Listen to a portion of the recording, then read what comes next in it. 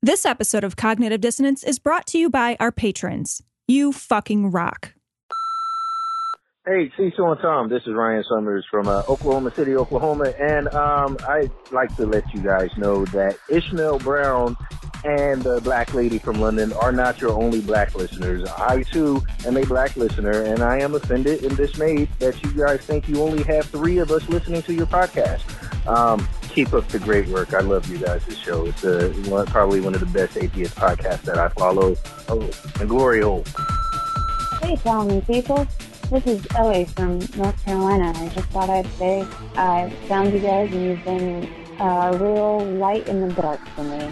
I live in Bumfuck, North Carolina, and everyone around here is completely and totally extremely religious. And I appreciate everything that you guys are doing. Gives me hope for humanity. And glory hole, motherfuckers. The best part of waking up is jizzing in a sock.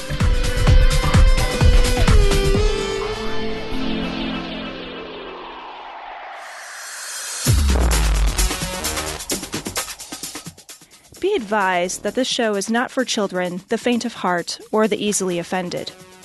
The explicit tag is there for a reason.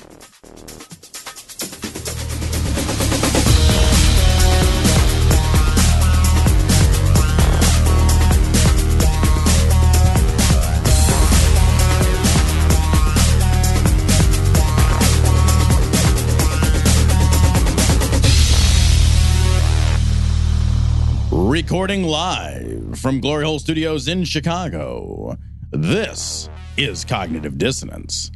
Every episode we blast anyone who gets in our way.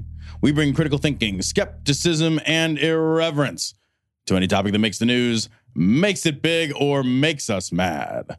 It's skeptical, it's political, and there is no welcome back. This is episode 345 of Cognitive Dissonance, and we are joined by Mike Marshall from the Merseyside Skeptics Society, also from the Lady Gaga blog, Bad Romance. I hear really good things about that. We'll talk to him in some detail about that.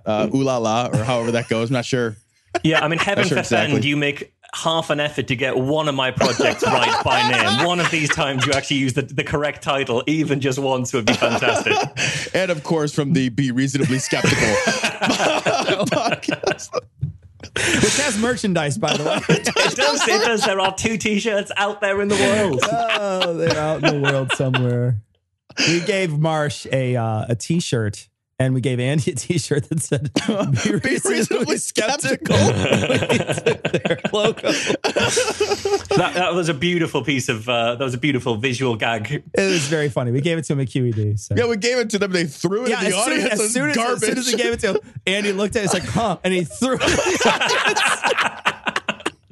He's such a dick. But that was amazing. That was absolutely amazing. I've still got mine. I cherish it. If I ever do any painting and decorating, it'll be first on to protect anything else that I wear from spillages or other such ruination. All jokes aside, Marsh, you've got a project, a bad PR project that you're working on, and unfortunately, it's super fucking relevant. It's terrifyingly relevant right now in a way that makes me die inside in all the few ways I'm not already dead inside. Yeah, it feels really weird to have been plowing this furrow for probably about 5 or 6 years, I think, that I've been kind of doing the bad PR stuff on the side as one of the projects that I'm really interested in, and see it suddenly shift into focus in terms of relevance. Because a lot of the time, the type of stuff that I do in that area, it tends to expose relatively light, silly, inconsequential stories, with the point of being that, as we'll get into, the fact that this story got published isn't just about this story. It's about all the mechanisms which allowed it to get published, and those mechanisms exist and are exploited by far more serious stories, far more serious people who are looking to get their agendas pushed. They're pushing at an open door, and I'm trying to show you the door as much as anything else. But it suddenly has become very, very clear that this is an issue that goes beyond a few companies and corporations trying to get some cheap time in the newspapers, and goes to the very heart of what the fuck is going on with your country right now. And it's kind of weird, actually, because, like, I mean, you could do a show where you talk about politics a lot. And I'm guessing some people have said to you, well, you know, President Trump, as much as anything else, it must be great for you guys because you must get so much content out of that, which must feel a little bit like saying to someone, yeah, this polio epidemic is terrible, but your iron lung business must be booming right now. So you must be absolutely delighted. You know, you guys are thriving. We are killing it in Iron Lungs right now. Yeah, God. It's the best year for Iron Lungs. You know, it's the thing is, like, I'm sure the show will continue to do better and better as the apocalypse draws more and more nigh. But I'm just not sure what all that fame, popularity, and money is going to buy me in the road scenario. Jim Baker buckets. Well, it's going to buy you a lot of Jim Baker buckets. Right, exactly. Yeah. I don't know what if it turns out Jim this. Baker was right the entire time and you guys will have egg on your face for taking the piss out of him this entire time? And he's just been bang on right. Because the world will have ended, Marsh. Yeah, no one will care true. anymore. What they will care about is how much, how quickly they can break down their own children to save them to eat them later. So I want to talk before baby jerky. It's delicious. All you got to do is put it in the dehydrator. I'm going to cure this baby. Oh, is he sick? No, I'm going to cure the I'm going to cure it. Yeah. I need more just, salt. I'm just deciding if it's smoke or salt. That's it. Hand me that teriyaki. But I want to talk before we get into how the fucking dumpster fire that is the American media and their relationship with our current president. I want to talk a little bit about bad PR, and you tell a story about a golden boat. So can you tell us a story about a golden boat and a golden like iPad and things like that? That I know that this is something that you've spoken about before. Yeah, it is. And I guess things being needlessly covered in gold is, again, frighteningly relevant to your country right now. We are gilding literally everything here, so. Yeah, so this was one of the first things, once I started looking into how stories made the news and why stories got selected and why stories made it through past the natural filters that a journalist should have. There were certain stories that kind of caught my eye. And there was a couple in particular that were all about consumer products that were gold plated or made of solid gold. And there was one about or encrusted in dinosaur bones. Please don't. Please do not gloss over the one that is supposedly encrusted in dinosaur bones. Yeah, this was the iPad 2 just at the start of it being released. It said it was the £5 million iPad 2, and I think £5 million is roughly like $40 million right now, I think, in this post-Brexit world. I don't know. Pretty soon, we're going to have to give up pounds and actually trade in dinosaur bones. We're going to be raiding the National History Museum because that's the only thing we'll have that's actually worth anything. But yeah, apparently some guy... we'll trade you our Constitution for your Rosetta Stone. I do want to interject very briefly with the idea that, like, you're taking an animal that is become obsolete and you're encrusting it, or you're using it to encrust a device that will soon become obsolete. Like of all the things to encrust in something, like with dinosaur bones is something that you're going to trade in at fucking GameStop in 2 years. Oh, the iPad 3 is out. I'm going to encrust this with fucking pterodactyl wings or whatever. Like, how do you upgrade, you know? Yeah, well, there was even like a mobile phone from about 2009 that they kind of made out of gold. And basically, so there's loads of these consumer products made out of gold. You know, £5 million for an iPad 2, that's gold and dinosaur bones. There was a yacht that was meant to be the world's most expensive yacht. That was £3 billion made out of solid gold. How does it float? It's gold. Well, exactly. You know, if it's got £3 billion worth of gold on it, that should be an obvious question. If this is carrying £3 billion worth of gold, how does this stay afloat? It's like a neutron star. Yeah. I love too the idea that like people I would swim up to it with a fucking file and I would just file some gold off of that thing every now and again, right? Like, where do you moor a boat covered in solid gold? You know, the only place to put it is in a boathouse made of diamonds. and dinosaur bones, yeah. Like, it just gets exponentially more ridiculous. But I mean, it's not that these stories were being reported in fairly fringe places. I mean, these were in national newspapers in the UK and internationally. It went the Daily Mail, right? The Daily Mail was reporting some of this stuff. The Daily Mail reported it. The Sun reported it. The Sun has a page 5 girl. This is not like page 3. Come on, let's not be ridiculous now. You don't want to have to turn the page twice to see tits. This is your version of a reputable newspaper. In a national reputable newspaper, you don't want to have to turn 2 pages to see tits. It's got to to just be the. Come on, this is be reasonable about this. No, but so there were loads of these kind of stories about, and it was all stuff like these kind of high end products that were being bought up by celebrities, and it was kind of about how the other half live kind of stuff. And there was even ones where it was a BMX bicycle made entirely out of gold. But you guys have hit on the problem here very, very quickly, is that surely these products don't actually exist. It should be very obvious to ask the question, well, does this product exist?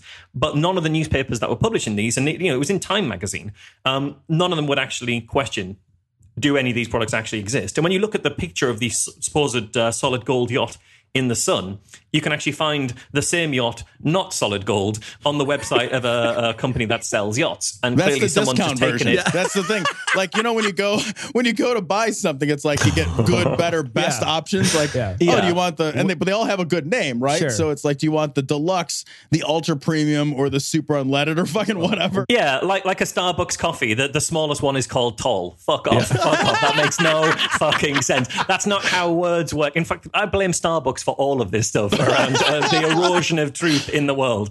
But if you see this picture of a yacht, which is an identical picture, but it's not gold, and that's because that was the original picture of that yacht, and it's just been photoshopped and stuck up on and put out in a press release to newspapers all around the world, and someone's going to publish it.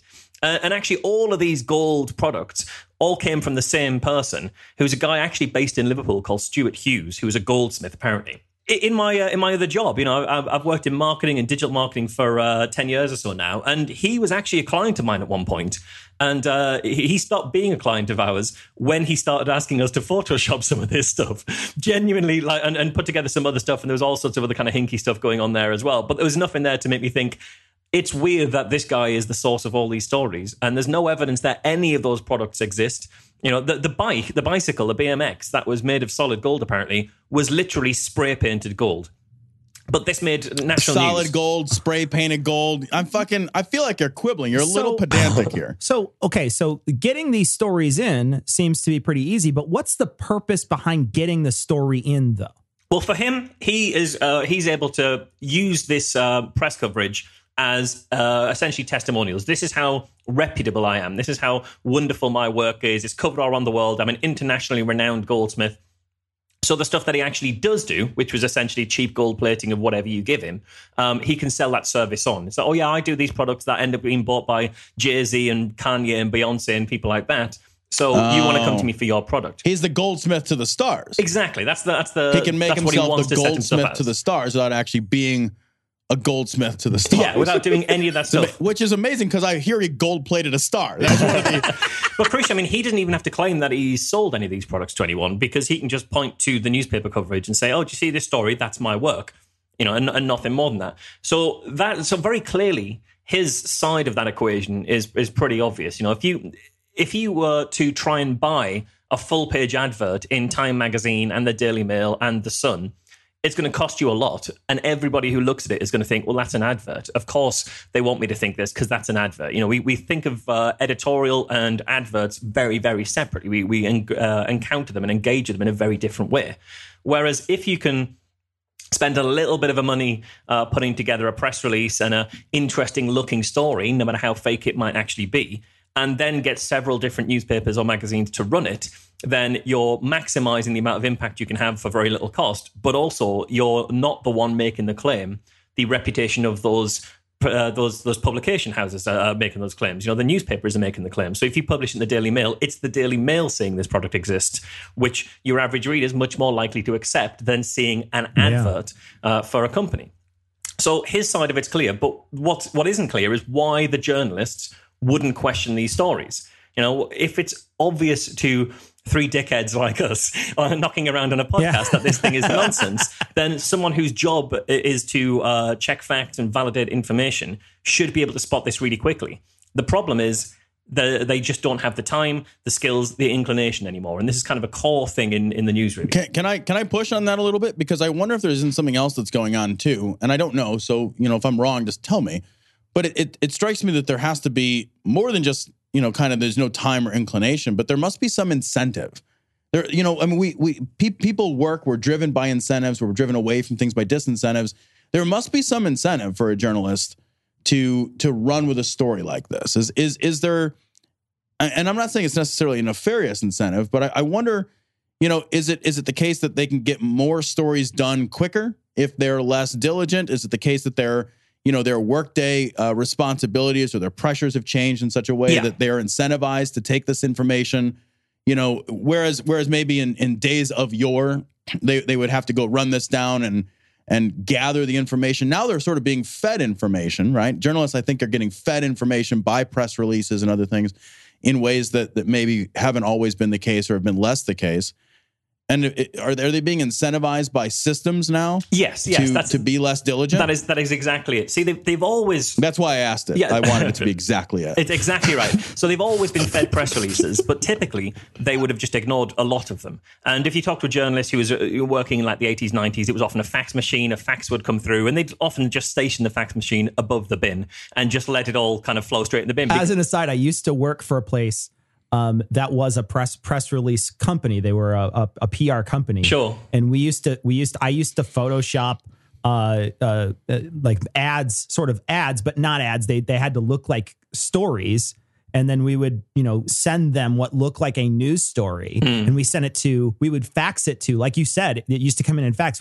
I would go to the fax machine and enter numbers for an hour and a half, just standing at the fax machine, faxing it to different newspapers all across the country. Shit. Yeah. So if you think that's what was going on then. Now, if you imagine, even if there were the same number of PR companies, but you don't have to spend an hour and a half to send it to everyone, you can just do a mass mail out. You can very easily see how, as an average journalist, the amount of stuff that you'll send is going to rocket up through email. But why would you accept that? Well, if you think about how the news actually works, and typically, if you look back maybe 30, 40 years ago, something like that, newspapers, certainly in the UK, and I imagine in the US too, tended to be owned by newspaper men, newspaper magnates. They typically were men. And they were captains of industry who'd made their money elsewhere, and now they wanted the power and prestige of having a newspaper. But around about, sort of 80s, 90s, that kind of era, certainly in the UK, that started to change with people like Rupert Murdoch, people like Robert Maxwell, who bought the Mirror, people like Richard Desmond, who bought the Express and the Daily Star and still owns those. Those people were businessmen who wanted to make money out of journalism. Sure. So if you're wanting to make money, what you do is you see where there are overheads that you can cut, and you start laying off staff. And so what happens is, why have somebody who is a specialist courtroom reporter sat in a courtroom every day when you can sack that person and have your general staffer journalist call the courtroom at the end of the day and say, send me over whatever information you have about the interesting cases that came through that day? You're still covering those cases. The specialism of being able to identify the nuance of those cases is completely gone, and you're basically having to accept whatever the courtroom sends you as fact. But you're getting the same amount of content from less people, from fewer staff rather. Then ramp up the fact that who buys newspapers anymore? Who puts the money into journalism? Almost nobody. So and because there are certainly print newspapers, their circulations are way down, the advertising revenues way down. So there's fundamentally much less money involved in journalism, which also has an impact on the number of people who are working there. And if you're now in a position where even if you had to fulfill the same number of stories and articles and words per day with fewer staff members, you'd be in a bit of a clinch. But we also have online. So a journalist will be expected not just to write for the newspaper at the end of the day, but to get a story up online as quickly as possible. And because in a world where it's important to get the most clicks to a story as you can, often immediacy will trump accuracy. So it's better to be first and wrong than last and right. Yeah. So you'll rush to print. So the amount of pressure on journalism is much, much higher. And there was a study in 2008 from Cardiff University's journalism department, which looked at the amount of copy that journalists were writing per day and compared it to their contemporaries 20 years previously. And they found that journalists today are writing 3 times as much copy every single day as they would have had to have done 20 years before that. When you increase the workload 3 to 3-fold like that on somebody, I mean, how in the hell are they supposed to do a good job? It's you've got a quantity over quality issue that is. I mean, I don't know. What's the solution to that? Like, is there one? I mean, this is such a cycle. Everything that you're describing, I don't mean to interrupt you, but I'm interrupting anyway. Everything that you're describing is, it feeds itself, right? The system feeds itself. It seems terribly cyclical. Yeah. And then another major part, we talked to Cara Santa Maria on our show about a Stanford study about fake news. And one of the things that she was talking about And this was also brought up on Thomas's show when he had the people who actually did this study, the researchers who did the study. What show was that? Was it Atheistically Inquired? It was Be Reasonably Atheist. Yes. I don't know. Was it Seriously Talking? I think that's what they're. But one of the things that the researcher said was people that are young have a much harder time telling the difference between an ad and a regular story, especially when it's written in such a way that it seems like it's actually written like a story. So a PR story, like you're describing, younger people have a harder time recognizing that that's not a real thing or that it's trying to sell them something. Sure, it gets way worse than that though. Because I remember I heard that that particular show, and there was a point that I wanted to bring up, but I want to lay a bit more of the landscape before I get to that. So you Does saying, it get worse? Is it a hellscape? Can we just? It gets worse. Okay. If anything about the last year and a half has taught you anything, is that everything always gets worse. That's the new mantra. That is you have no idea what the last year and a half has taught me. But okay, so you're saying that the amount of money and the fact that there are fewer bodies is a cycle which is going to perpetuate. There's another factor that plays on here, because where are all the people who were going to go in journalism? Where are those guys now? Podcasting. Blogging. Yeah, you wish. Not many of us are making money out of this. There's very, very few of us making money out of this. No, you go into PR because you've got all the skills, because you might have gone through a journalism degree, or you might have gone through a English degree like I did, a communication degree, something like that. You might even have done a few years as a journalist, which makes you a much more saleable asset to PR because you know how to write like a journalist. And so if what you're trying to do is to reach out to journalists in a way that makes it as easy as possible for them to accept the content that you're sending them.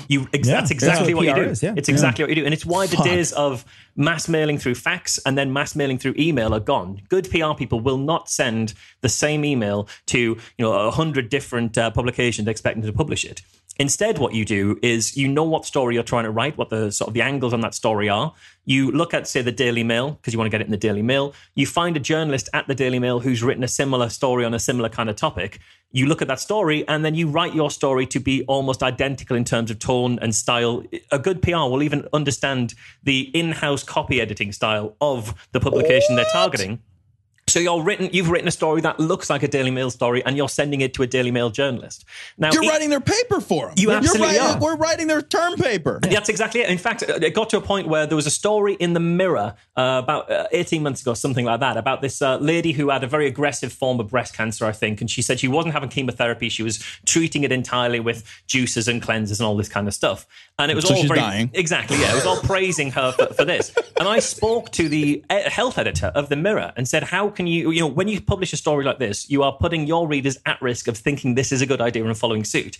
And his reason for publishing this, his kind of justification was, we didn't write this. The person in the byline doesn't work for us. They work for a news agency who delivered that copy to us. So we didn't do it. It's not our fault. It's like, it's under your masthead. It's yours. The people who read this, when they buy the Mirror, they're not thinking, oh, here's an article from Cater's news agency that happens to be published in the Mirror. This is a story in the Mirror. You can't absolve yourself of the responsibility. That is outrageous. It is. So this will kind of expand out the story a little bit more, is that they think, well, this is we're there to fulfill copy. So if you think that a journalist's job is 3 times as much content as it would have been 20 years ago, I think there are maybe 2 different ways that you approach that problem. There's a couple, but I can see 2 distinct ways. One is that you do a shittier job on all of the stories you're going to write for that day. So let's say you write 5 or 6 stories. Of course it would, Tom. That's what you do to every single episode of this show. I listen. Oh! But let's say you're writing 6 stories for the day. You can spend an hour-ish on all 6 of your stories, and you're not going to do anything good in an hour. To file 500 words... 500 words of copy. That's fair. Spend 500 words to write 500 words of copy on a story in an hour. You can't do any background checking. You can't do any fact checking. You can't call up anyone and see if it's even true. And bear in mind, when I've done stuff that got published front page of the BBC when we did the 1023 overdose, that was front page of the BBC without anybody from the BBC calling me to check if it actually happened Shut or the not. fuck up, really? Oh, yeah. So I spent a fortnight trying to get the BBC interested in that story, and they were not interested. They said, yeah, maybe we'll be involved. And I offered them every kind of level of access. They could be one of the overdoses, not interested. I gave one interview to the Press Association that morning, and it ran in every national newspaper and was front story, top story of the BBC for the day. And nobody checked. The only person who checked was a minor Scottish newspaper who called me up at about 4 p.m. No one ever checked, because I spoke to the Press Association, a news agency, and they think, well, if it's in the Press Association, it has to be true. The Press Association are a good name. They must do all their fact checking. Of course, the Press Association, being a news agency, are also under scrutiny, also under kind of pressure. People might not know what a news agency is, but effectively, it's if you are the BBC or if you are the Daily Mail and you want to get a story from a far-flung corner of the world like Zimbabwe or something like that, rather than the Daily Mail or London, rather than the Daily Mail have somebody, meaningless garbage town, one of those places, terrible place to live. Rather than the Daily Mail having someone risking their lives walking the streets of Chicago every day. They don't do that. The Press Association will have someone there. The Press Association will have someone in Zimbabwe. Right. We kill people from the Press Association every week. But yes. I'll tell you what, if you look like you were from Zimbabwe, you'd have a better time of it in certain parts of Chicago. But this is really important, right? Because if you trust the Press Association fully, then what you do is they will report to you what happened. And if you want to be a journalist, you then use that as a starting point for your story and add a load of detail. Because the job of a news agency is to report accurately rather than to aim for truth. And that sounds like a very technical distinction, but the implications are really important, right? So let me give you an example. It's one I always use. Robert Mugabe tomorrow gives a speech about why he is the single greatest president any African nation has ever seen, and he's done nothing but good for his people. If you're reporting that accurately, you say, well, he gave a speech at this place, this many people came, it started at this time, and here are the words that he said. If you're going to report it truthfully, you add in, here's why he's lying. Here's why that's bullshit. Here's the historical context. Here's everything he's ever done that shows the words he's saying are not true. So that's the distinction between accuracy and truth. If your remit is to report accurately, you stop before saying 6 months ago he was involved in this, and a year ago he did this to his people, and this is the what life is like in Zimbabwe, because that's not about his speech. That's the wider context of that his speech is in, and that's not your job necessarily as a news agency. But if you're a responsible newspaper or a responsible publication, you take that initial piece. So you as BBC, the Daily Mail, the Telegraph, all those people will sign up to the news feed, to the internal feed of the Press Association. They'll pay a large sum of money every year to get access to all the Press Association's starting points on stories. And they'll take those and they'll rework it. And you have to rework it to make it journalism, because then you aren't just accepting what's true. When it came to the 1023 overdose, they all just published exactly what the Press Association wrote, never added anything to it. None of them added anything to it. And this happens all the time. In fact, at one point, the BBC had an internal memo that said, if you see something from the Press Association, you can print it verbatim, because we'll assume they've done the copy checking because they're the Press Association. They've got a good reputation. And they are one of the best news agencies out there. But it's important that you still do that extra checking. And that's just not happening because journalists don't have the time to do that, and they trust the news agencies. Problem is, the news agencies make their money from journalism. They sell to the journalists. If there's less money in advertising and less money in kind of income from subscription, there's less money that the newspapers can pay, which means there's less money they can pay the news agency, which means the news agency lays off staff and accepts PR every now and again because they're under exactly the same commercial pressures. And now we have a mechanism where not only is the journalist, maybe a journalist would turn down a press release from a PR company, but if that press release was published in a news agency that they trust, they wouldn't turn it down. They'd assume it's fine. And in fact, there was an amazing study from Bournemouth University's journalism department that interviewed people involved in press, involved in PR companies. And one of those people who ran a PR company said, well, we were finding that some of our stories were getting filtered out by journalists. So we bought a news agency. And what we do is a lot of the news that we push through the news agency is normal news agency stuff. But every now and again, we'll throw one of our press releases in and hey ho, there it is by exactly the same journalist who was ignoring us before. Now they're accepting our press releases and they don't know it's us. So that gets quite dark. I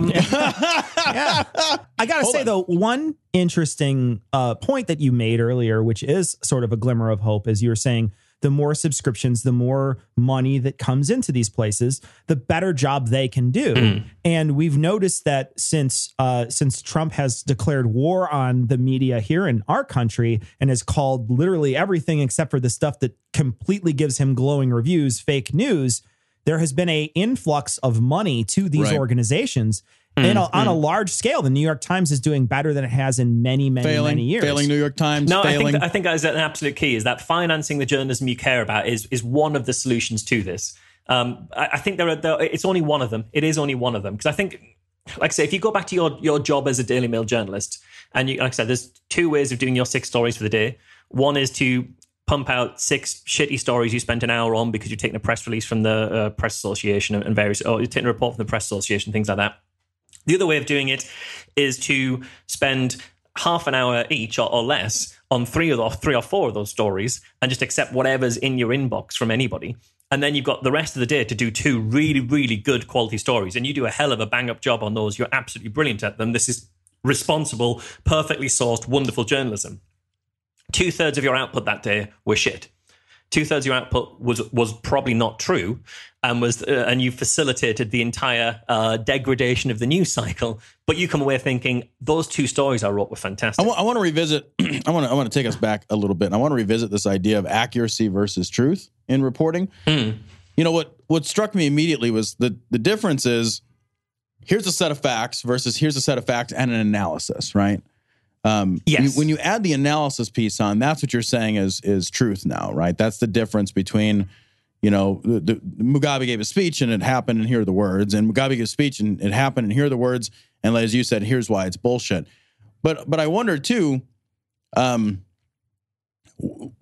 we in a place where we need to be able to identify and understand the difference between analysis and editorializing? Because it strikes me that editorializing is always that sort of deeply slanted spin world that we also, you know, may not be fake, but is also troublesome and problematic, right? And that is different than real analysis from a point of integrity. And so I wonder, is the problem a little more nuanced there as well? I think if you look at something like, well, Breitbart is analysis, but it's obviously deeply slanted and utterly flawed analysis. But I think there is a difference between, I guess, maybe analysis isn't the right word, because obviously your editorializing is the kind of thing that the Sun, the Mail over here in this country, the Express, which will run a front page saying that the pound has soared after Theresa May's latest speech. And that's a good example of kind of editorializing. And that was the front page. Pound soars as Theresa May talks of hard Brexit. And then you look at what that soaring of the pound was, and it's effectively the cliff that we fell off in June after the Brexit result. We've gone back up a tenth or a quarter or a 1% of that cliff. But in the relative terms, looking over the space of a day, it looks like that's a soar. But I think then the difference between editorializing and what real journalism is putting it in clear context, clear and sourced context. But I take your point that, being able to distinguish between good for in a moral sense and an evil analysis is important. And I'm not really sure what the key is there. Yeah. So now the problem is just that much worse. You know, it's like, how do you tell real news from fake news? How do you tell, good analysis from this deeply slanted analysis? As a consumer of news, I found myself yesterday. I just want to tell a quick story, and then have you jump off on it. I found myself yesterday. I looked at my phone and there was a tweet out by the Associated Press. So it's the Associated Press, right? Yeah, I saw the same tweet. I think I know what you're going to say. And it said, Trump is mobilizing 100,000 National Guard troops to go round up, illegal immigrants. And I saw it and I was like, what the fucking what? And I reacted pretty much like that in the grocery store, which is totally appropriate, by the way. And then, it turns out that was bullshit. It's just bullshit. And as a consumer, bullshit in what sense was that bullshit? Well, it's not happening. It's not. And what was the source that the AP quoted? I don't know, because it was a tweet. That was the problem too. Is that it was just a tweet. All I saw was a tweet while I was at the grocery store, right? And I didn't have time to read the article. But as a consumer, I take myself in the grocery store, right? But I saw it, and then it's like, first of all, we're headline driven as consumers. We look at something from the AP, and it's like, okay, now I can't trust the AP. Trump said something the other day. He says, look at what's happening. He says, we got to keep our country safe. Look what's happening in Germany. Look what's happening last night in Sweden. Who would believe this? And I wonder if he's having the same, and I don't want to give credit where it shouldn't be due, but I wonder if he's having the same trouble that I'm having. As a consumer of news information, you get a headline, you're moving through your day, you read a headline, you react to the headline, and you don't have time necessarily to go back and vet everything. The level of vetting, the depth of vetting that's required is getting more and more challenging to do. And the tweet, I want to read the tweet aloud here. Breaking, Trump administration considers mobilizing as many as 100,000 National Guard troops to round up unauthorized immigrants. And then a whole bunch of news organizations are saying they basically dropped the ball, that it's not. But the way that's worded, considers mobilizing, that doesn't mean that it's happening, right? No, right, yeah. But it's there to spark, right? Sure. And when I read that, I'm like, holy shit! If I hear that Trump is considering mobilizing something, the man is not full of deep consideration. Like, he probably said he's doing something, right? Yeah, but that doesn't necessarily always mean. Yeah, I think this is the key point, really, because the AP's job basically is to report what's being said. Really, I mean, it's a little bit more than that, but it's to they're reporters rather than journalists, rather than analysts, and I think that's a way to. You always have to view the AP that way. Is if Trump tomorrow said we're going to bomb Jupiter, the AP would report Trump administration considers bombing Jupiter. But I think that's kind of key, is that understanding the difference between the Associated Press is not journalism. It isn't. It's reporting on what's happening, and that might be a thing that's actually happening, or a thing that someone says they're thinking of doing at some point. That's kind of what their job is to do. Now, whether they should have reported that, probably not, because without being able to source it to without being able to link it to anything tangible, anything reality, then it's for a president you have at the moment, which is an unprecedented challenge to understand what he actually thinks he wants to do at any given point, and what he's serious about and what he's not. I can understand why the AP would jump on that. You know, what's crazy again is, as a consumer, these are fine distinctions. And they're fine enough distinctions that we have to even have this conversation about, you know, what's the difference between reporting and journalism? I'll be honest, that's not a consideration I'd ever thought about before. But it's absolutely key, though. It really is. And I wonder if part of this as well is the immediacy of everything. Is that, go back 15 years or whatever, if the Associated Press are putting that out on their wire, that makes it to news headquarters, basically, where the journalists and editors might sit around thinking, is this something we should report on? And by the end of the day, they might think, actually, no, this didn't come to anything. We're not going to report on that. It doesn't make it in the newspapers. We never know. You know, we never see that, because that filter has happened. And partly because that filter has been given the time to happen. And partly because that filter at the time maybe had a bit better resource to be able to do it. These days, those two checks have been taken away, because we're getting access to what the journalists are getting access to, and that can often be very good, and sometimes, obviously, clearly, it can be very, very bad, because a journalist doing their job properly filters out crap. And one of the most important jobs of any editor, and it's something I talk about with newspaper editors and other similar people, their most important job is keeping stuff out of newspapers, not what goes in. Their job is spiking the crap, and they do a good job of it, by and large, under quite tricky circumstances, I think. And what we see is the part of the crap that makes it through that process. So that timing issue is causing us a massive amount of problem when it comes to analysing what's actually real in the news. And even the time that you were saying there, Tom, is that I read it, I saw it in the grocery store. I only saw the headline. I didn't have time to read anymore, and I reacted to it.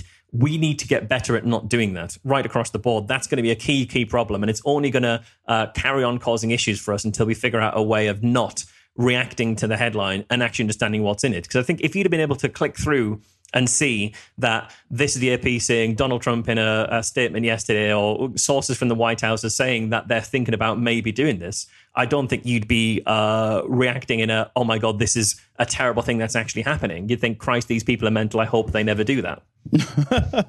And that's a different way to think about it. There's a very different way to think about it. It is. Something is happening. Oh my gosh, our government's incompetent. You know, I get the point. And I think, you know, we run into this all the time, because a lot of the stuff that we cover is from Right Wing Watch or Raw Story, because what we do is we take the clip and then we play the clip and then we comment on the clip. And well, we're not really reading the story that goes along with it, but most of these have such clickbaity titles that they don't actually say what they said in the piece, or they say it and it's so taken out of context that it doesn't really fit the narrative that they're trying to paint through the headline. The headline is a very different narrative than the actual clip. The clip can still be very egregious and still have some things in it that are horrible, and that when you listen to it, you're like, I can't believe someone said that. But it's bad enough. There's no reason to escalate it by making something up. Well, there is a reason to escalate it by making something up, and that's to make you read it on their site and not on someone else's site, because they have their Google ads on the side to get ad revenue.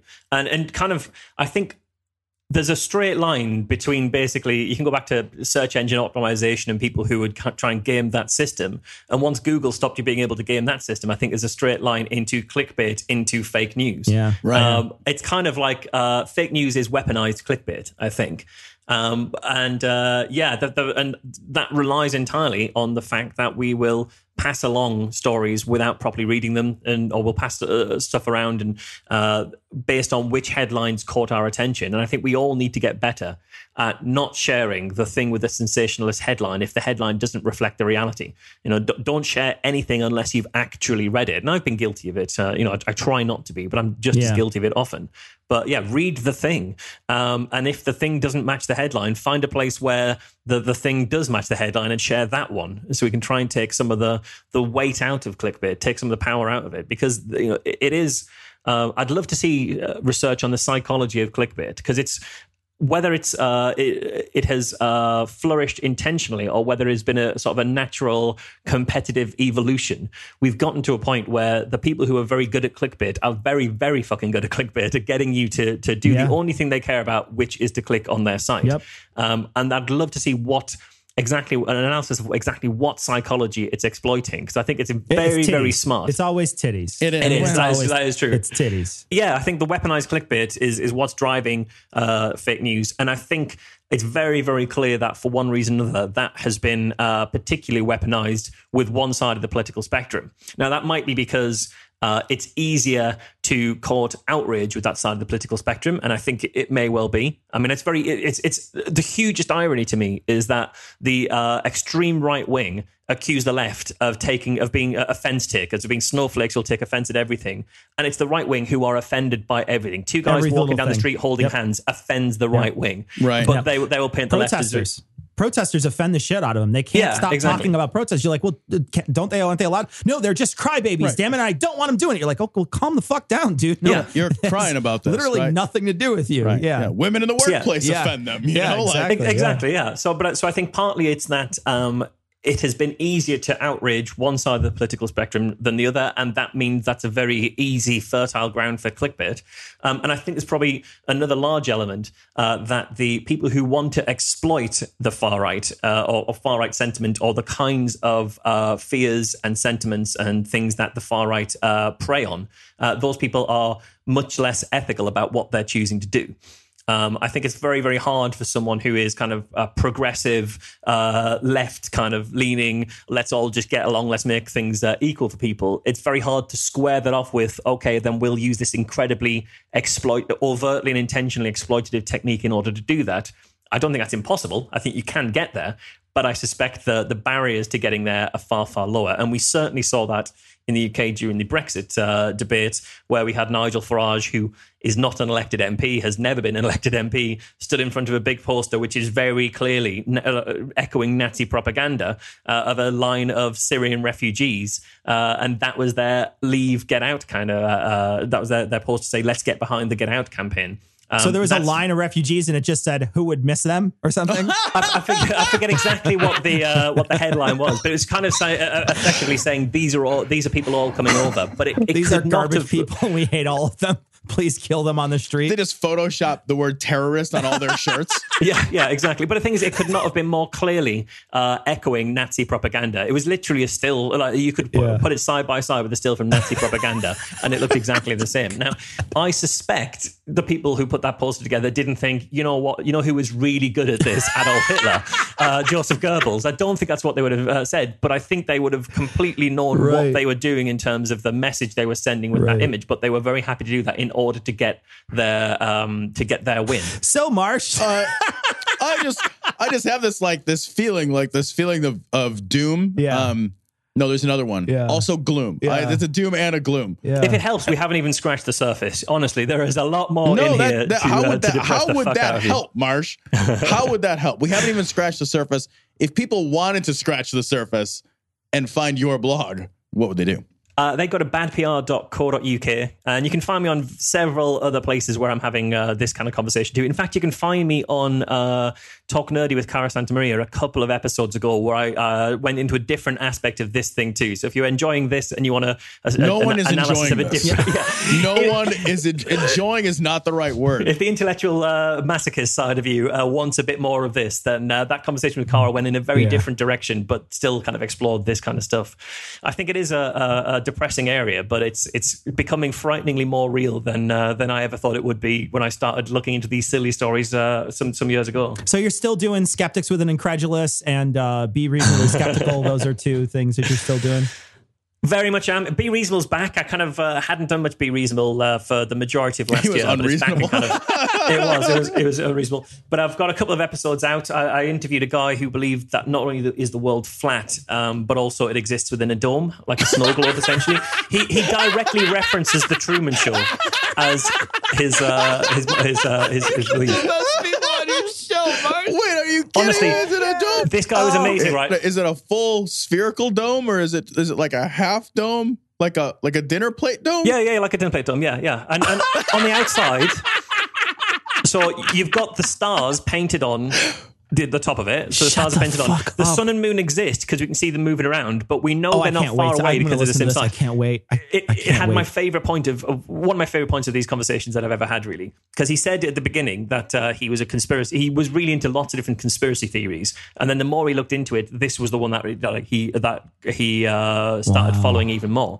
And so towards the end of the interview, I said, well, you said you're into all these conspiracy theories before. Have you subsequently found one conspiracy theory that you used to believe in that you no longer believe in? And he said, well, the thing is, once you know the world's flat, this brings it all together. Because I was thinking, why did they kill JFK? Well, obviously, it's because he knew we didn't land on the moon. And so he's putting all these conspiracy theories together. So he said, but the one that I don't believe in, and I really want to have a debate with this guy to show him how wrong he is Richard Hoagland's theory of the face on Mars and civilizations on Mars. I don't believe that's true anymore. And I said, yeah, but that's because you don't believe in Mars. You don't believe Mars exists. Yeah, you didn't really walk that one back. That doesn't count. When are you going to have David Icke on? Oh God, I've been trying. I have been trying for years. I really want to keep trying. I really want Andrew Wakefield on. I really want him on. And I'm going to keep trying on that. And if anybody has any requests for areas they want me to cover or people they think would be good, then I'm all ears. I'm always looking out for new, interesting, odd, unusual beliefs to explore. So yeah, people can get in touch on the show there, and I'll be all ears, really. Marsh, thanks for coming on and depressing us today. We really do appreciate it. Yeah, always a pleasure. So I'm going to give you my gun at the end of this episode, so I don't use it on myself. Sounds good. Thank you. Keep up the great work, Marsh. Cheers, guys. You too. Ready to stick it in the glory hole? Get links to their Facebook, Twitter, and if you still use it, Google Plus account at their website, dissonancepod.com. If you need to be all discreet about it, contact them by email at dissonance.podcast@gmail.com. Or you can call and leave a ransom message at 740-74-DOUBT. That's 740-743-6828. Want to hear Cognitive Dissonance commercial free and gain access to exclusive content, including full patron-only shows? Head to patreon.com/dissonancepod and become a patron to support the show on a per-episode basis. Love commercials? Not ready to become a patron? Give the guys a 5-star review on iTunes or Stitcher. Or tell your buddies in the drunk tank about the show. We want to send a big sloppy glory hole to all the patrons and people who rate us. You fucking rock. This story comes from deadstate.org. .org, I guess it's like a charitable organization, right? It's .org, that's what that's for. Not always. You can just be a .org? You can just buy a .org. Instead of a .com? Sure. We should be a .org. I feel like it's fancy. No? It's not a fancy. I feel like it's fancy. Can we be a .biz? We could be a Glory. .tv. Can we change our website to gloryhole.biz? Because there's business happening at the Glory Hole, buddy. I guarantee there's already a Glory Hole. I kind of want to look it up and see what it says. And I also kind of don't want to crash my iPad. It's funny because Megan, when she posts our show, will put hashtag Glory Hole. And I'm just thinking that is the fucking absolute worst thing to hashtag, because hashtags are there so you could click on them and see all the hashtag Glory Hole has got to be the worst. Some poor, what I actually feel bad for is some poor guys out there searching for a good glory hole, and he stumbles upon this show I instead. know. Hashtag glory hole. And he's like, fuck. These guys? These guys can't even get me half erect. First of all, they're like, he's fully erected, still looks half, you know? We don't judge at the glory hole. Oh, yeah, we do. We're quiet about it. We're just quiet. It's polite. We use sign language and you can't see because you're on the other side of the wall. We'll just be bitchy to our friends about it later. You just hold your fingers about a couple inches apart. And be like, creationist Ken Ham claims dinosaurs and humans fought in gladiator battles. And I fucking love this. So when we were down at the Ark Encounter, what was that? How would you describe the Ark Encounter, Cecil? Something that was put together by someone who one time won a science fair project for making a volcano out of clay. It's like, I like to think of it as like an indoor taxidermy zoo. Yeah. Of animals that didn't exist. Yeah.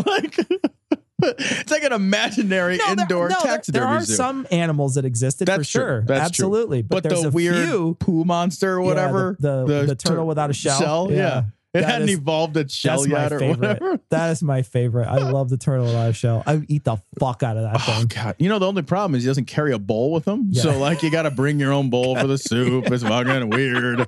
I love animals that carry their own utensils or serving ware with them. You know, like a lobster. There's nothing better than eating a crab that you've killed and then you scoop out its guts and serve it to somebody in its own body. I fucking think that's just I think it's funny when they take like a chicken and put it in the crab. And you're like, why would you? That's like a fucking super insult to the crab, right? It's like, when I am eventually killed and eaten for my carcass, I don't want to be stuffed in something else. Eat that. Not one sitting. I'll tell you what, not in one sitting. You don't know where I've been, Lou. You don't know where I've been. I know where I've been. Oh. Nobody's gonna eat that. Yeah.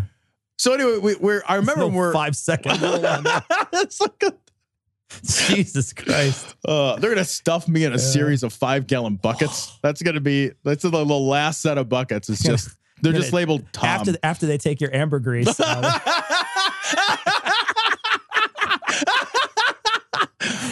And Ishmael sits on your back. But we were there, one of the highlights of the Ark Encounter, and there were so many. So many, I can't even remember them all. But one of the highlights was standing in a very long line with all these. There was Now, it wasn't just a regular long line because it was one of those like Great America lines. Yeah, it was a waiver. It went around a corner and like up and down two of those, whatever the fuck those things are, those little racetrack things to get you moving in the right direction. Yeah, everything was a ramp though, because it was in Kentucky, right? So like nobody could climb a stair. Yeah. Like if somebody had dropped a pencil on the ground, there would have been like 3 heart attacks trying to get over. Like, my scooter done got stuck. Like, if you take one out though, he's just going to roll down and take out all the rest on the way up. It's like bowling with Hicks. Right? Yeah. The nice thing about waiting in a Kentucky line is the line takes up a lot of physical space, but it's still only 4 people deep, you know? So like the first guy, you're like, fuck, I'm like a half a mile behind. And then one guy goes and you're like a quarter mile now. And you're like, that's a big one. It's like being behind 4 double-decker trucks. Right. Yeah. But at this thing, there was one of those goofy lines that made you go up and down. Backsies, forces, right? Yeah. And so we got in that line. I remember like, oh man, it's going to be good. Now it's not going to be like a cage with a speaker that tweets like a bird, for example, because that's a thing. No one stayed by that. Yeah, nobody hung out there. That was pretty self-explanatory. But you go into like the hallway of dioramas. Yeah, and it's maybe like, I don't know, I don't want to exaggerate or under, but it's maybe like 20 feet long. It's real short, you know. It's like short and disappointing. It's like Sex with Me. When you say hallway of dioramas, what you mean is one diorama and the rest are paintings. You're totally right. Yeah. So, but everybody was enthralled with the diorama. So they had a diorama of how like evil everybody was. Like it was like before the flood, right? Pre-flood. So evidently they've added a new diorama, and this is big news because if one diorama caused a traffic jam like that. God. I mean, people's scooters, like the batteries were running out. It was fucking tragic. Yeah. They've added a new diorama with people fighting dinosaurs in a coliseum. Can I just say? Before the flood. I'm not going to talk to you real quick. God, if you want me to believe, make this a true thing right now and I'll believe. God, I'm talking to you right now. Make it a true thing that happens right now where I can turn a channel on, like fucking make it on ESPN, the Ocho, where I turn it on and there's a fucking dinosaur versus a giant versus a human. I'm with you. I'll fucking eat those wafers and drink that wine. I'm with you, bro. In this diorama, there's giants, right? Then there's regular size folks. Then there's the folks that are looking at the gladiatorial spectacle, right? Sure. But all the people appear to just be food animals for the dinosaur. Makes me want to go back down to the Ark. Me too. Me too. I feel everything's like this WWE Battle Royal shit going on. I'll tell you what, I kind of want to come off the top ropes on here. If they add 3 dioramas to their, we got $18 million in tax breaks, guys. Can we get some more posable G.I. Joe guys fighting dinosaurs? It won't just be a backup there. It'll be like a whole fucking backup all the way down there on the one garbage road to get to the fucking dirt road you have to get. All of like Lawrenceburger, wherever it'll be. Now, here's what I want you to understand here. He says, look, when you sacrifice a child to an idol, you are sacrificing that child to demons. That's the word that's used right here in the scripture. I looked it up in the Hebrew lexicon. You know what that word demon means? It means demon. So this story comes from DW.com. Court sentences main suspect in deadly Frankfurt exorcism to jail time. And evidently they just put a fucking box on his head or something. No, it's like an iPad or something. What is going on? It's like a book. Look at it. It's a book. Oh, it's okay. Yeah, all right. It's like a book with a cover. Maybe it's the Bible. Maybe he's double checking. Maybe there's Guys, no answers in here. It says on page 7, this is legal. So this story is, at this point, it's so repetitive that it almost doesn't even go without. I mean, I actually skip these stories a lot of times when I'm looking around because at some point we've said everything we've got to say about this. Yeah. But if you scroll down a little bit, I want to talk a little bit about the defense here, or rather what they were saying in court. One of the excuses, they said they could have asked for a more, and the prosecutor actually said this. They said they could have asked for a harsher sentence, but this guy thought he was doing the right thing in service of his religion. And so they asked for a lesser sentence. And I thought, that's why I want to talk about this. I thought, what fucking difference does it make why you suffocated somebody to death? Right? Is there ever, there's never been like a self-defense case, right? Where it's like, and then I fucking suffocated him to death. Exactly right? A burglar broke into my house, and so I held him down and I suffocated him to death. That's not a thing. That's not a thing. Who cares that he thought he was doing the right thing religiously? Yeah. Why is that an ameliorating circumstance at all? He didn't, when he tied that person down and beat the shit out of him and then suffocated. Can you imagine how scary it would be to suffocate to death? Fucking so scary. That's a miserable. It wouldn't be short. It wouldn't be like, You'd be like, fuck. The whole time you know what's happening. Yeah, for sure. And it's just a sheer.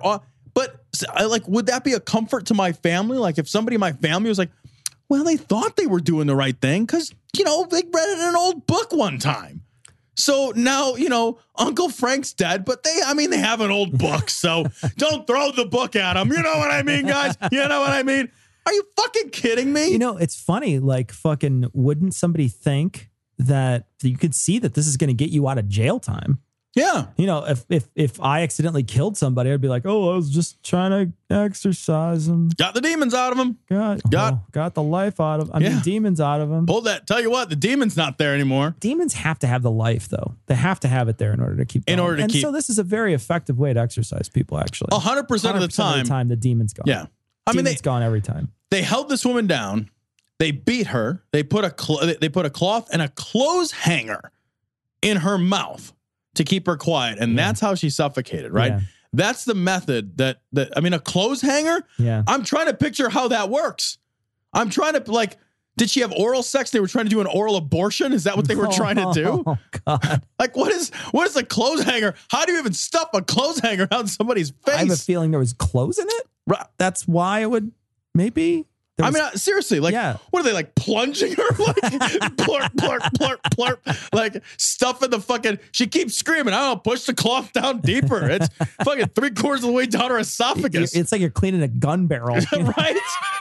Chunk, chunk, chunk. It's stuck on something. It says here the defendants attempted to perform an exorcism on the victim in a Frankfurt hotel room on December 5th, 2015, because they believe the woman had been, quote, possessed by demons after she allegedly began talking to herself and lashing out for no apparent reason.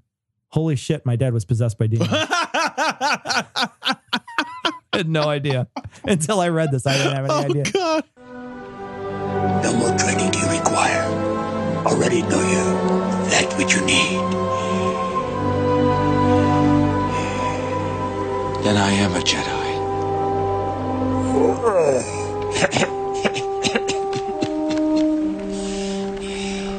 Not yet. I picked this story, no shit, just for you. Oh, yeah. Because I don't understand this at all. This is from Right Wing Watch. This is Josh Bernstein. Obama is a Saul Alinsky Jedi Knight trainer organizing the protests against President Trump. I have no idea what this means. Oh, Saul Alinsky wasn't he co-author, right? But why is he a Jedi Knight trainer? Well, we'll find out. It's a short clip. So let's play it. This is from Right Wing Watch. This is Josh Borstein. Finally, we have someone that's plain spoken. He's talking about Trump. Yeah, Plain spoken. Because he can't form complex sentences. That's like when you go to parent teacher conferences and they try to be real nice about your stupid kid. Right.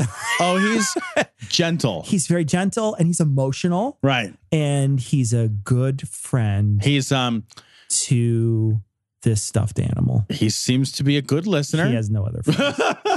It's like take him out of school now, actually. Actually, if you could suffocate him with a coat hanger.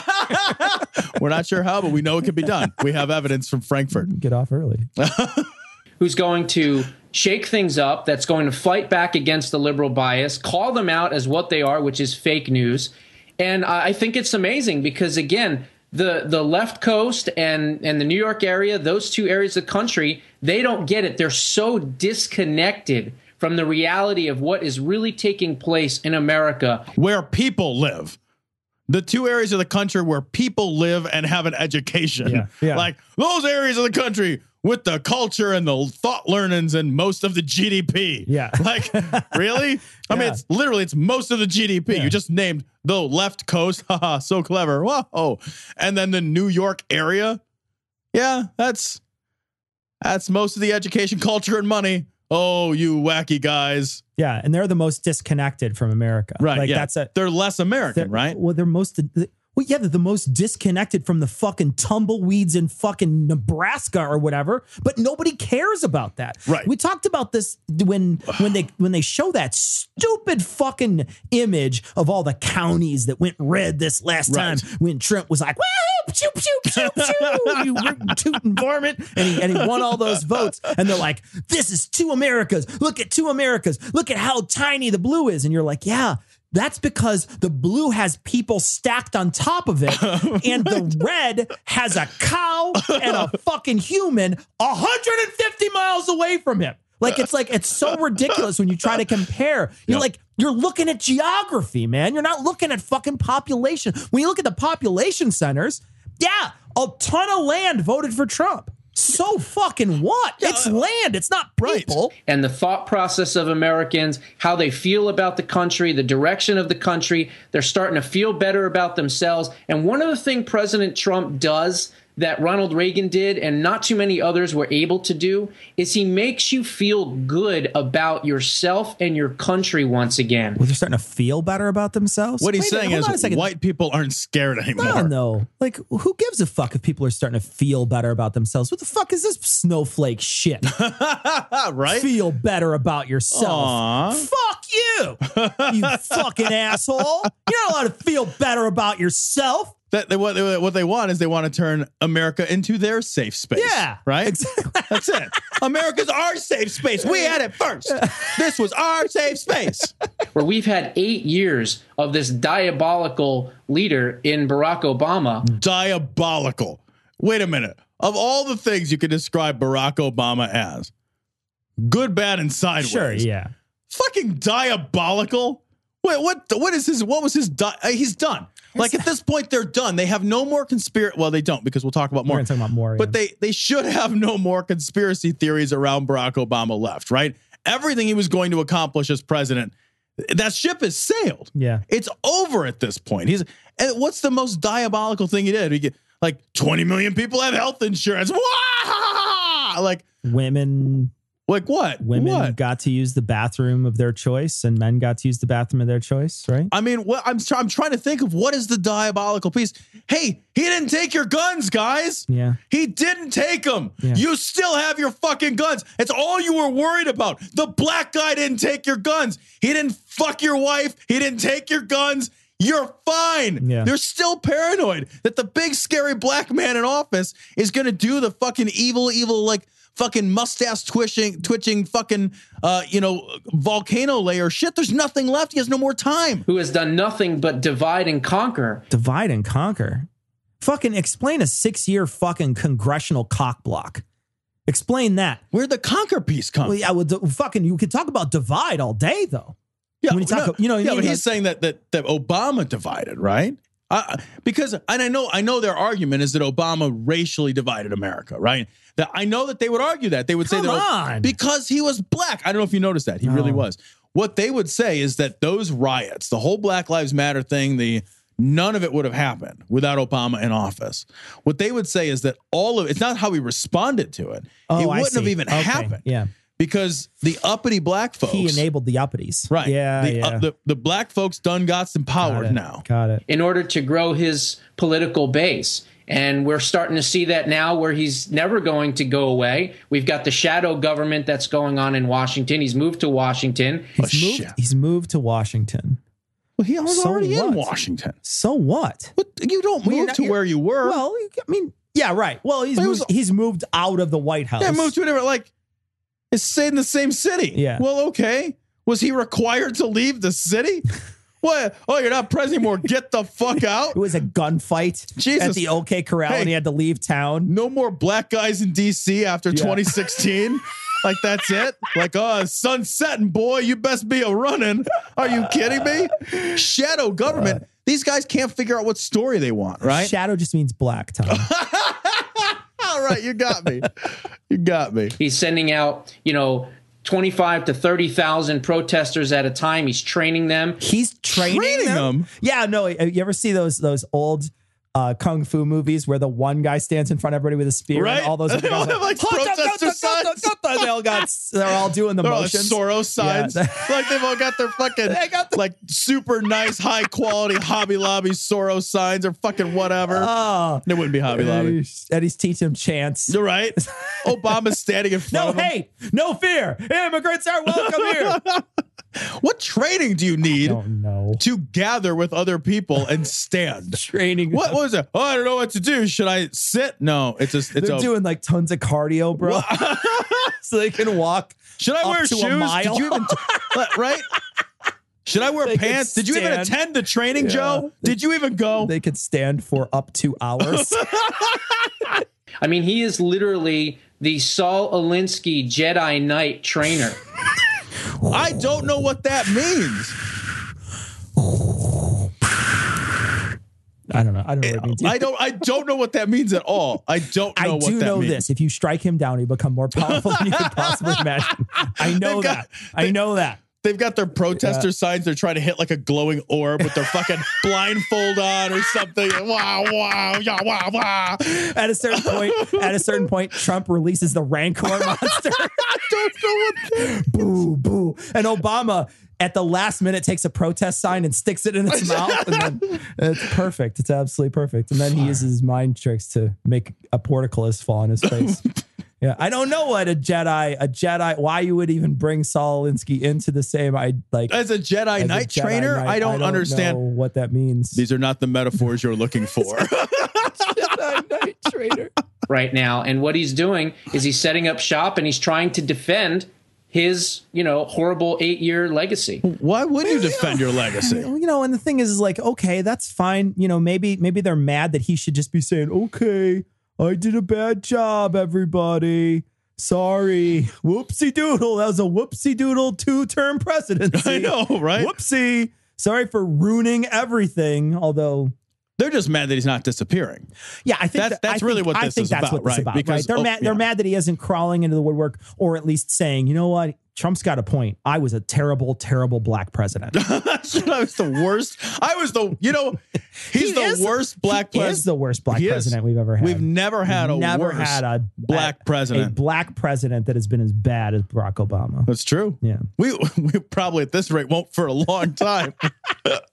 They're going to make you conform to them. You're going to say you like anal sex, you like oral sex, you like bestiality, you like anything you can think of to whatever it is, and sooner or later you're going to have to conform your religious beliefs to the group of some aberrant thing. It won't stop at homosexuality. So this is Pat Robertson, also from Right Wing Watch. People who oppose Trump are revolting against God, says a man so revolting himself.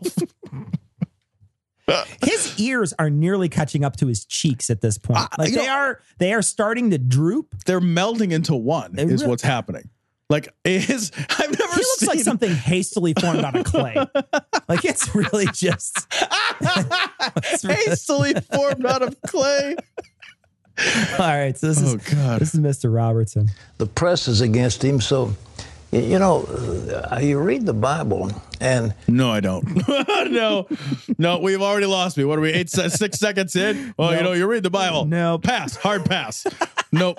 There was a point in there where God told Jeremiah, he said, tell them to take the yoke of Nebuchadnezzar, and they didn't want to do it. Oh, Jesus Christ. The oak of Nebuchadnezzar, isn't that like one black, one blue, and 3 colorless? I'm going to tap Isn't that a ship in the Matrix? I'm going to tap my soul ring. God told Jeremiah, he said, tell them to take the yoke of Nebuchadnezzar, and they didn't want to do it. Wait, what did that have to? Wait, I don't understand. No, Hold on. you got to take the oak of Nebuchadnezzar. Yeah, and then what? I get the oak or yoke or what is it? Was it? It's oak, I guess. An oak. I thought he said yoke. I think he says oak. I feel like that's what yoke. Is Nebuchadnezzar? I'm going to type in both. What is a Nebuchadnezzar? Oak of Nebuchadnezzar. Oh, no, there it is. You're right. It's the yoke. The yoke of Nebuchadnezzar. Yeah. And you read the Psalms, I believe the second Psalm, which says, you know, why do the nations rage and imagine a vain thing, and they revolt against the Lord and his anointed? I think somehow the Lord's plan is being put in place for America, and these people are not only revolting against Trump, they're revolting against what God's plan is for America. The fuck? Yeah, he's saying fuck? Yeah, he's saying that that God has decided that Trump should be president. Trump is now president, and now if you don't like it, you are attacking God's plan. And certainly he would have said the same thing if Hillary had won. No? Oh, you don't think so, Cecil? Well, I think he would have said something very similar. It would have been the exact opposite, though. It would have been like, these people wanted God's plan for the country, and they didn't get it. Now we have to take our yoke off, and then we have to just use the whites. And sometimes that's not very good. Well, that's what he wants to do. They just want to use the whites. Maybe a little shallot that might turn it into something. But here's the good. thing. Because we just used the whites, now we have Trump.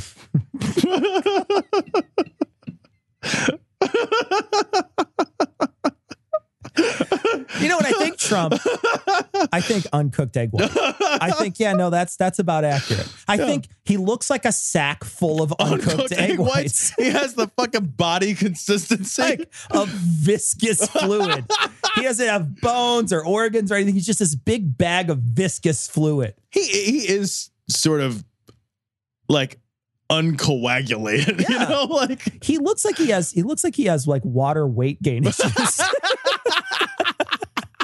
These other people have been trying to destroy America. These left-wingers and so-called progressives are trying to destroy the country that we love and take away the freedoms they love. They want collectivism. They want socialism.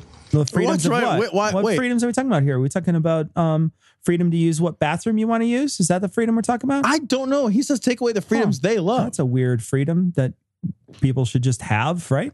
I don't have any idea what thing I can't do. Freedoms to maybe have control of your own body? Is this all about fucking gay wedding cakes again? Freedom that the liberals are going to try to take away? Huh. That's weird. Yeah. Seems something like the Republicans just fucking tried to take away. Right. Like, woman's going to get an abortion. It's like, you can't do that, but you're more free. You're more free. More free here. Yeah. Enjoy. Oh, you want to use any bathroom you can? Sorry, you can't use any bathroom because you're more free now. But you're more free now. You're more free. Yeah. Enjoy gestating your rape baby. Here's Jesus. Yeah, when your rape baby comes out, give him this tiny American flag. This will make him. This will cheer him up.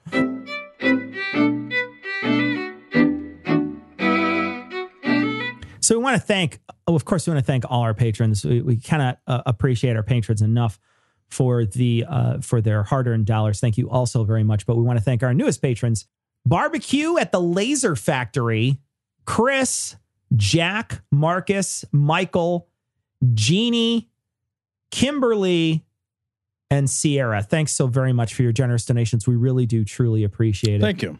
Got a message from Cindy, and Cindy says, right after we got married in the 80s, my husband went back to school in the Midwest, and I found myself pregnant here in Utah. That's a nightmare. Can you imagine being pregnant in Utah? You got to give birth to the baby on a salt flat. Jesus Christ. Sounds horrible. He was sexually assaulted as soon as it's born. God.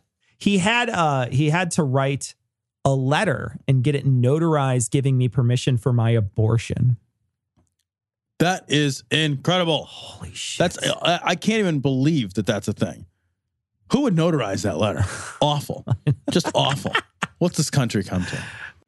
Devin left, I think, a very funny message, which happens to be Donald Trump's D&D full character sheet. God. So I'm going to, for all you gamer geeks out there, check this out. It's going to be in this episode show notes. It's 2 PDFs.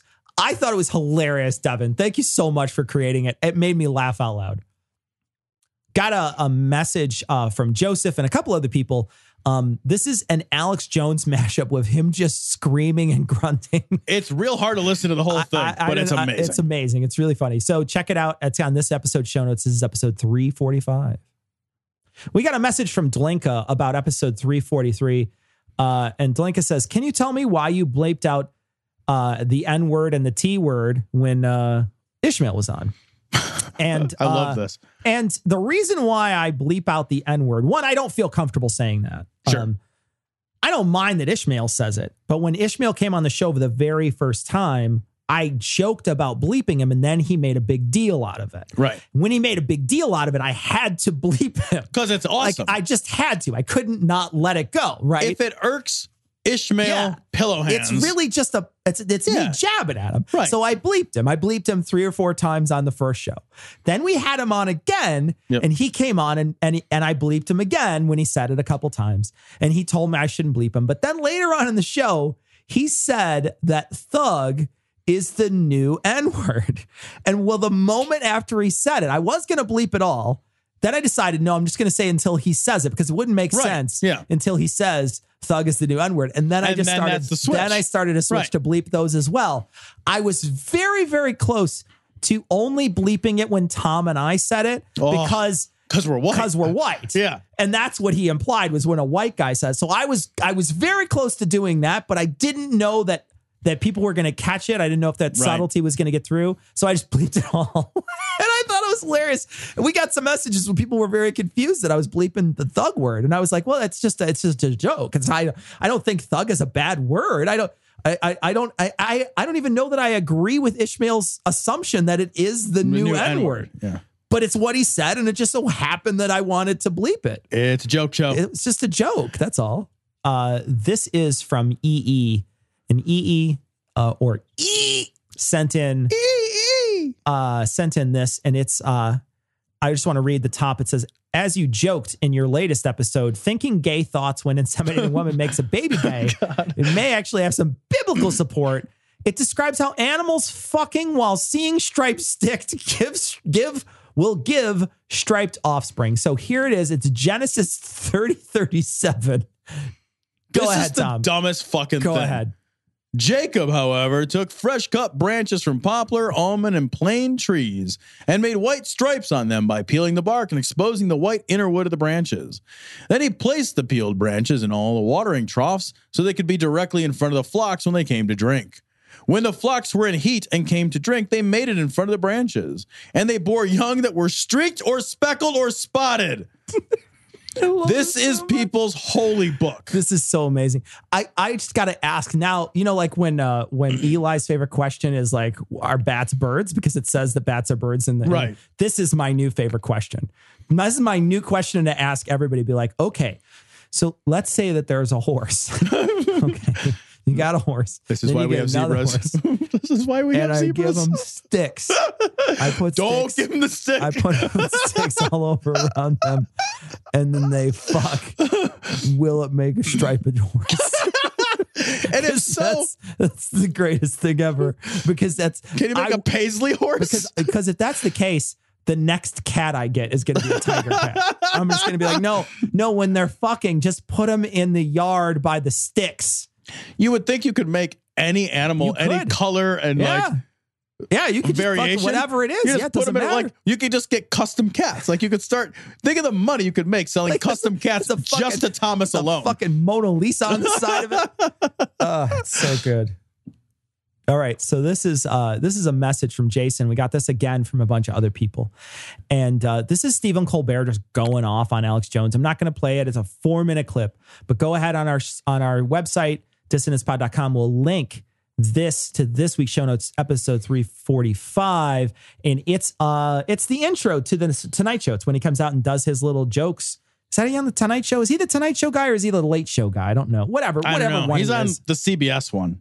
That's the Late Show. Okay. So he gives his little spiel, but the best part is he goes after Alex Jones and he like calls him an idiot. And like, he's totally unkind. He's completely, he does not give fucks at all. He's just like, nope, it's fucking, I'm just going to wreck this dude. And he does. It's very funny, actually. So check it out when you get a chance. We want to thank Marsh from Be Reasonably Skeptical for coming on. What a great guy. Incredulous with a K. I mean, he is just an excellent guy. Very funny. Also really knowledgeable. Scared the hell out of us with this stuff. So he's very, very knowledgeable. Super depressing. Yeah. So way to do that. Yeah. If you want to find out anything about Marsh, you can check out this episode's show notes, episode 345. We're going to link his various projects that he's involved in on this week's show notes. We want to thank him, though, for coming on. He is really just a great guest. And I love to talk to him. Really cool guy. So that's going to wrap it up for this week. I do want to mention that we did a live show this last Sunday, the 18th.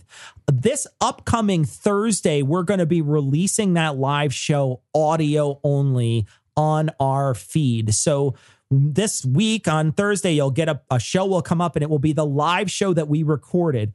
That show will be going out. Like we say, it'll just be audio. It'll just be the audio that has been ripped from that. If you want to see the video is on live stream and it's also on YouTube. So you can check out those videos. But we're going to be releasing that entire episode, which is a good long episode, actually. It's a good hour and a half, hour and a half, I think, maybe an hour and 40 minutes almost. I think so, yeah. And we cover the Trump press conference. So we play clips and then we talk about it. And then we also interacted with people that were online. So if you want to listen to it, it'll be releasing this Thursday. But again, like I say, you can also watch the videos. Those videos exist. So you can listen to it right now if you wanted to. Just go into our YouTube page, or you could also just go to the live stream page. That's going to wrap it up for this week. We're going to leave you like we always do with the Skeptic's Creed. Credulity is not a virtue. It's fortune cookie cutter, mommy issue, hypno Babylon bullshit. Couched in scientician, double bubble, toil and trouble, pseudo quasi alternative, acupunctuating, pressurized, stereogram, pyramidal, free energy healing, water downward spiral, brain deadpan, sales pitch, late night info docutainment. Leo, Pisces, cancer cures, detox, reflex, foot massage, death and towers, tarot cards, psychic healing, crystal balls, Bigfoot, Yeti, aliens, churches, mosques and synagogues, temples, dragons, giant worms, Atlantis, dolphins, truthers, birthers, witches, wizards, vaccine nuts, shaman healers, evangelists, conspiracy, doublespeak, stigmata, nonsense. Expose your sides. Thrust your hands, bloody, evidential, conclusive. Doubt even this.